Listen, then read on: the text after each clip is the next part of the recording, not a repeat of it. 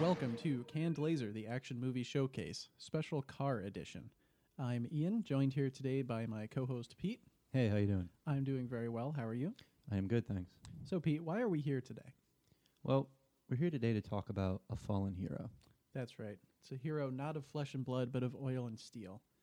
So Pete, what springs to mind when you think of a panther?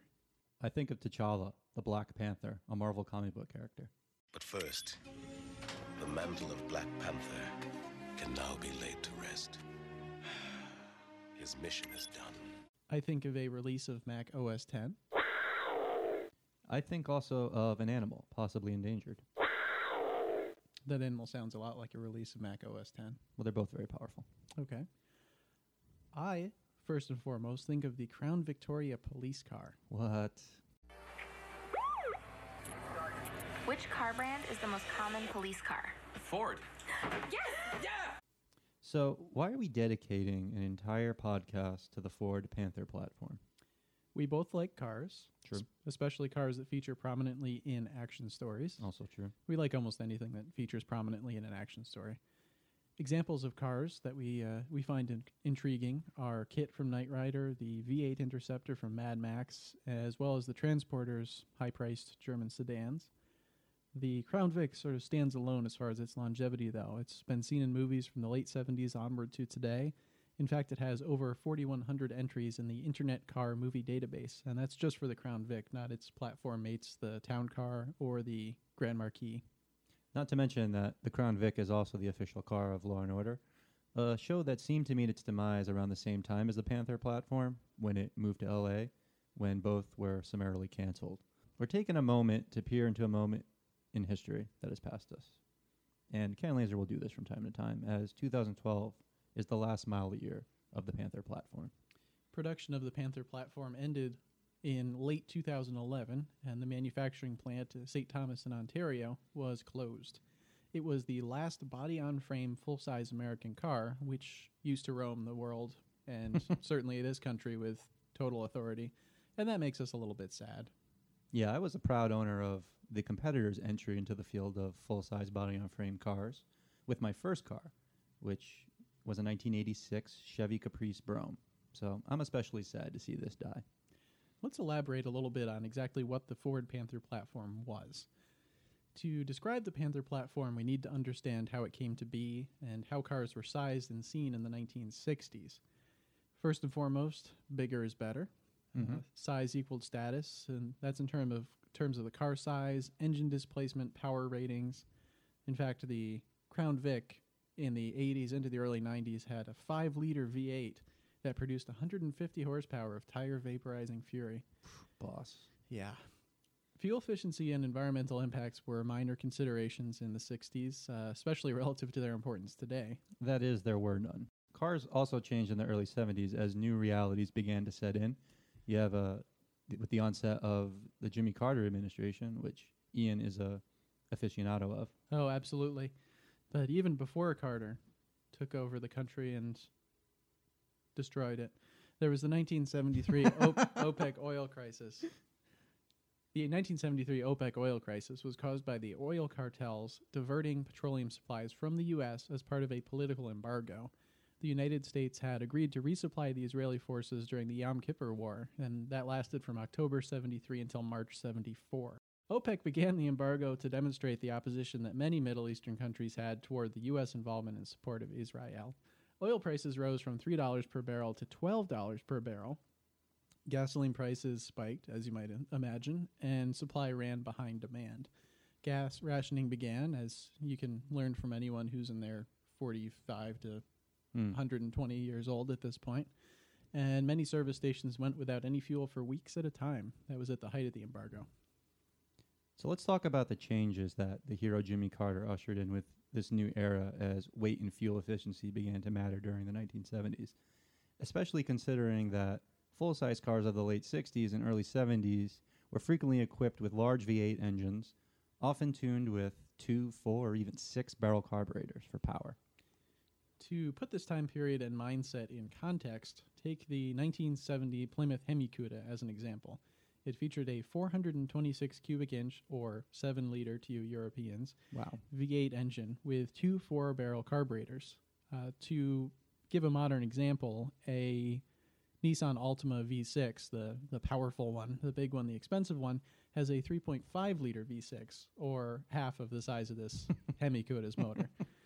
Running on heavily leaded gasoline, the good stuff, the 426 Hemi would produce a rated 425 horsepower and 490 foot-pounds of torque. If you're interested in knowing what torque is, I recommend asking the internet. This recipe resulted in a factory rating of 6 miles per gallon, Wow. and those were highly inflated before the EPA existed and started rating such things. There was no warranty, and there was colossal straight-line speed. Clearly, the owner base for racing Hemis did not subscribe to the Rachel Carson Silent Spring school of thought. Thankfully, she was dead by this time and didn't have to witness the rape of the environment that was still undiscovered. In any event, nascent emissions controls such as air injection and catalytic converters began to dramatically reduce the power available from an engine. Although power would eventually be restored and improved upon with the advent of computerized fuel injection and emissions management technology, the fate of the American Luxo barge and muscle cars was sealed.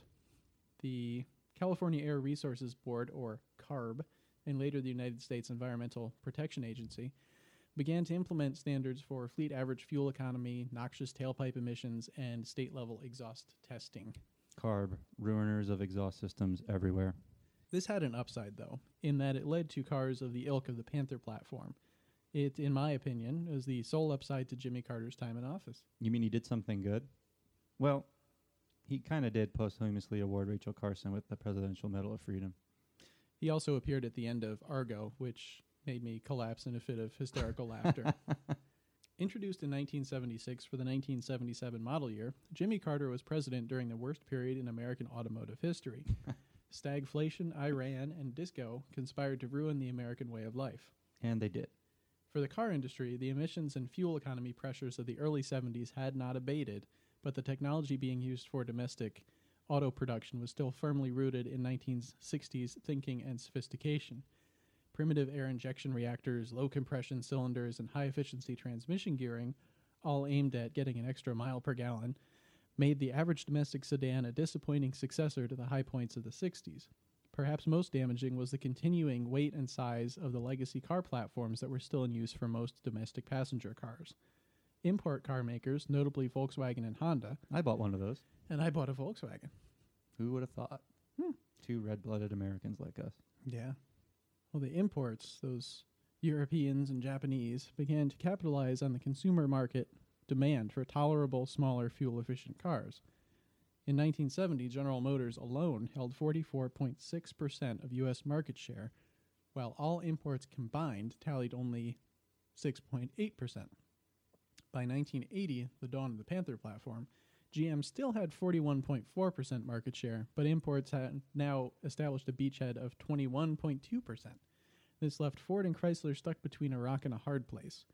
Ford began to drastically downsize its offerings. For instance, the assembly plant used to build the big block 7.5-liter V8 engines was retooled in 1976 to produce 1.6-liter Ford Escort engines.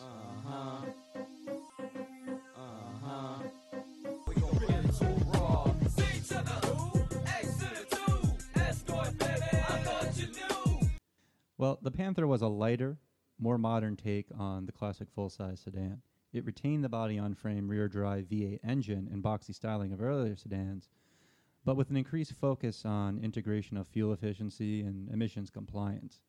Now we enter the golden era of the Panther, a rather robust and lengthy one that lasted from 1978 to 1996. Panther was used for a variety of Ford, Lincoln, and Mercury models. You had the 2-door, 4-door, and station wagon variants. Notable variants include the Crown Victoria, Lincoln Town Car, and Mercury Grand Marquis. In fact, the presidential limo used by George H.W. Bush was a modified Panther. A crosstown rival, the Chevy Caprice, was downsized for the 1977 model year. When it transformed from its 1976 to 1977 model, the Caprice lost over 600 pounds of weight. An unnoticeable 600 pounds. It also garnered a Motor Trend Car of the Year award in the process. Unbelievable. Many aspects of the Caprice and Panther cars were eerily similar. This was the same as today's competition between a Honda Accord and a Toyota Camry. For instance, the Crown Victoria was available with a 5-liter V8, and so is the Caprice.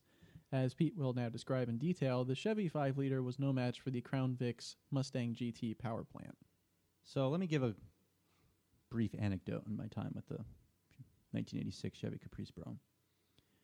There are instances in one's life where seemingly meaningless objects can become symbols. Through pain and joy, but mostly pain, we are forged into individuals by our relationship with these objects or ideas. I was forged by two things: the Terminator and my 1986 Caprice Brougham. A hyper-alloy combat chassis combined with a 305 cubic inch 5-liter V8, if you will. For $500, I could have a Camaro or Corvette engine in a luxury vehicle. Once I got it working again, obviously. The car was actually free in 1999. $500 is what I paid to fix it. On the inaugural running of the Caprice, I received my first speeding ticket. Still had a paper license, mind you. The real one was still in the mail. It was for a 40 and a 30. It was the first of many lessons I would learn. The lesson here: you can get a speeding ticket without touching the accelerator, because a 4,000-pound car will coast a 40 mile per hour downhill if you are not riding your brakes. Next lesson: not only was this a car utilized by the police, who in the case of my hometown of Port Chester, New York, refused to ride in a Mustang, they rock Chevys, but that drug dealers also used these as well. So I was subject to many stops and searches. Proved to me that profiling is real. Being a straight-edge kid means little when you rock long hair, a bandana, and a Caprice. I'm not sure what GM used for the material of those luxury foam seats, but after year 15, they seem to generate a smell that 3 out of 5 police officers believe to be that of marijuana. Thirdly, and most important, having a V8 does not mean you have the power to cross the dotted line going up a hill in effort to pass another car. I almost killed my best friend in this manner. Luckily, the approaching car drove off the road. Ironically, the Caprice was really good at controlled hydroplaning, and as long as the flabbergasted drivers around you forgot to press their accelerators out of the shock they were in, you could rejoin the road even from an ice floe. My next car, a Honda Civic Si, utilized only 4 cylinders, was almost 2,000 pounds lighter, and had more horsepower. It was also a car preferred by low-level drug dealers, as I found out one day when I was surrounded by 4 police cars in front of a church for not showing the front license plate on my car. I had taken it off to wax it, the front bumper, of course. Luckily, the lone drug dealer, who shared my same paint color, installed a Type R engine, which he then proceeded to blow up while wrecking his car. Yeah, the Caprice is pretty legendary, and the amount of stories surrounding that car can make a series of movies. As a testament to how much the car wanted to roll, it died at 70 miles an hour while trying to move forward. Luckily, through the momentum generated by the weight of the car, I was able to drive a mile to an off-ramp and up it to the town Vanessa Williams is from. Well, at least that's what the police officer told me anyway. Now we come to the era where the Panther stands alone, from 1997 to 2012. In 1996, General Motors discontinued the B-body platform and consequently ended the production run of the Caprice, Buick Roadmaster, and Cadillac Fleetwood. The Panther was left as the sole full-size body-on-frame rear-drive sedan for sale in America. In a sense, the Crown Vic, Grand Marquis, and Town Car were the last traditional American cars. Very true. Fleet Services latched on to the Panther cars early and never let go. The durability of the Panther's basic layout made it an ideal vehicle for rough treatment. Consequently, taxi companies, livery services, police departments, and rental car companies purchased many Panthers, eventually becoming the predominant consumers of the car during the 2000s. The Crown Victoria, currently the ubiquitous New York City taxicab and police interceptor, was relegated to police and taxi fleet sales only after model year 2007. As the retail market abandoned the Panther cars for newer, smaller, and more fuel-efficient front-drive alternatives, Ford decided to kill off the platform. By its end in 2011, the Panther platform was the longest ever running production car of any chassis in North America, with 32 years of continual production. Well, let's list some notable action movie roles that the Panthers have played in. I guess we should probably start with the Crown Victoria, being that that's the cream of the crop. one of my favorite movies of all time, Bad Lieutenant, Port of Call, New Orleans. It's Nick Cage classic. That's Yeah. his car. He rode it around. He was a bad lieutenant, and as a policeman, no matter how corrupt, he had access to a Crown Vic. It was actually an unmarked car, as I recall. Yes. And he went around killing drug dealers and then breakdancing with them. It was fantastic. I guess we also have the Sabotage music video by the Beastie Boys, of course. That was the infamous car that they ran around in while performing all kinds of hijinks. Next, we have Crank 2, High Voltage. Jason Statham, playing Chev Chelios, is in possession of this car, along with probably 24 others during the course of the movie. But it's important that he drives the Crown Vic because basically, if it appears in Crank 2 High Voltage, that pretty much makes it awesome. Yes, I think that's the logic behind things like oxygen and water being good as well. Exactly. So then we have a variant, the Crown Victoria Country Squire Wagon, which I kind of didn't even know existed. It was a rare beast, although they probably made 500,000 of them. Yeah, I know. In Terminator 2, our heroes, the Terminator, Sarah Connor and John Connor, escaped from the Pescadero Mental Institution in a country squire, travel to Mexico, and then drive to the home of Miles Dyson, all in a country squire. And it survived an attack by a T-1000, so that makes it pretty awesome. Quite impressive. So then the Lincoln Town car, which I guess is the more luxury end, is kind of the official car of Steven Seagal. It's pretty amazing, actually. Although Seagal typically plays a down-on-his-luck, hated police officer whose only path to success is brutal and excessive violence, often accompanied by cursing and bizarre hand flashes as part of his theoretical martial arts skills. In Above the Law, it was his hero car. That's a must-watch. And also we have a legendary Canadian movie, which I thought was called Road Rage. It's actually called A Friday Night Date. Both good and poignant names for this movie. Casper Van Dien on the run from a man with road rage on Friday night, presumably on a date in Canada. Self-explanatory and awesome. Oh, then we have the Lincoln Town Car Limo. Yeah, in Desperado, the villain Bucho. Yep, he had a stretch Lincoln Town car, which showed that he was highly successful. And important. Yep. I wish Selma Hayek would ride in my limo that I don't own. We can always dream. And I do. This brings us to the idea that the Panther platform is in many ways, especially in terms of action movies, almost immortal. The cars are going to remain fixtures in movies and TV for years to come. No apparent successor on the horizon to this car, at least in terms of prevalence and longevity. I guess you could say the spiritual heir to the Ford Panther lies in the Ford Falcon line, which has been going strong in Australia and New Zealand since 1960. They've sold over 3 million cars. Some of you might notice the Mad Max Interceptors. That's probably the most noticeable example. It really shows what can happen when you shrink a full-size car and adapt it to a specific environment. And if it's good enough for Mad Max, that's good enough for America. I just wanted to mention Mad Max because Fury Road is coming out in 2013, hopefully. Roll the dice on that one. Lincoln has replaced the town car with the MKT, which has 3 entries in the Internet Movie Car Database. The entire Mercury division is dead, and the Ford Police Interceptor, which is essentially a reinforced twin-turbo Taurus, has only 1 entry. That 1 entry for the Police Interceptor was on Top Gear America, which in itself is a lame copy of a great show, which was showcasing a lame successor to a great action star. Seems fitting. It's a piece of America that's leaving us, but will forever be preserved on film and its digital equivalents. My hope is that when Clint Eastwood is done talking to a chair and he turns that bench seat with a kick and sound system and makes it into a movie that's comparably hard to Gran Torino, except it's called Caprice Brome. And now Canned Laser would like to do a dedication to a fallen hero. Ford Panther platform, you will not be forgotten.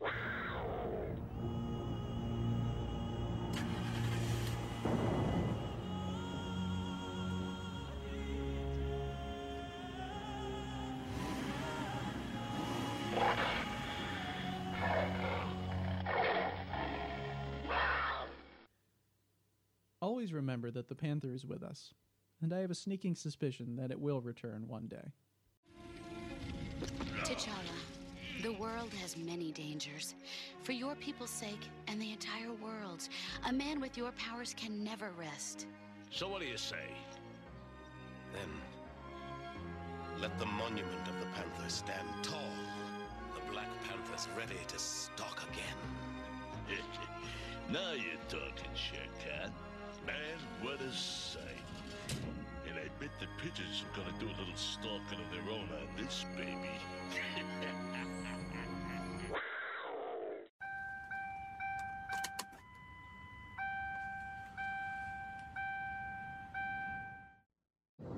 Who are you and who are you working for? I'm Alyssa Braun. Who do you think I am? I'm hot, I'm tired, I'm hungry, and I'm thirsty, and I've been walking around in these high heels all day, and I have blisters on my feet. And quit asking me such stupid questions, all right? And let me tell you something else, Buster. You're not my idea of a dream date, asshole! That's Mr. Asshole to you.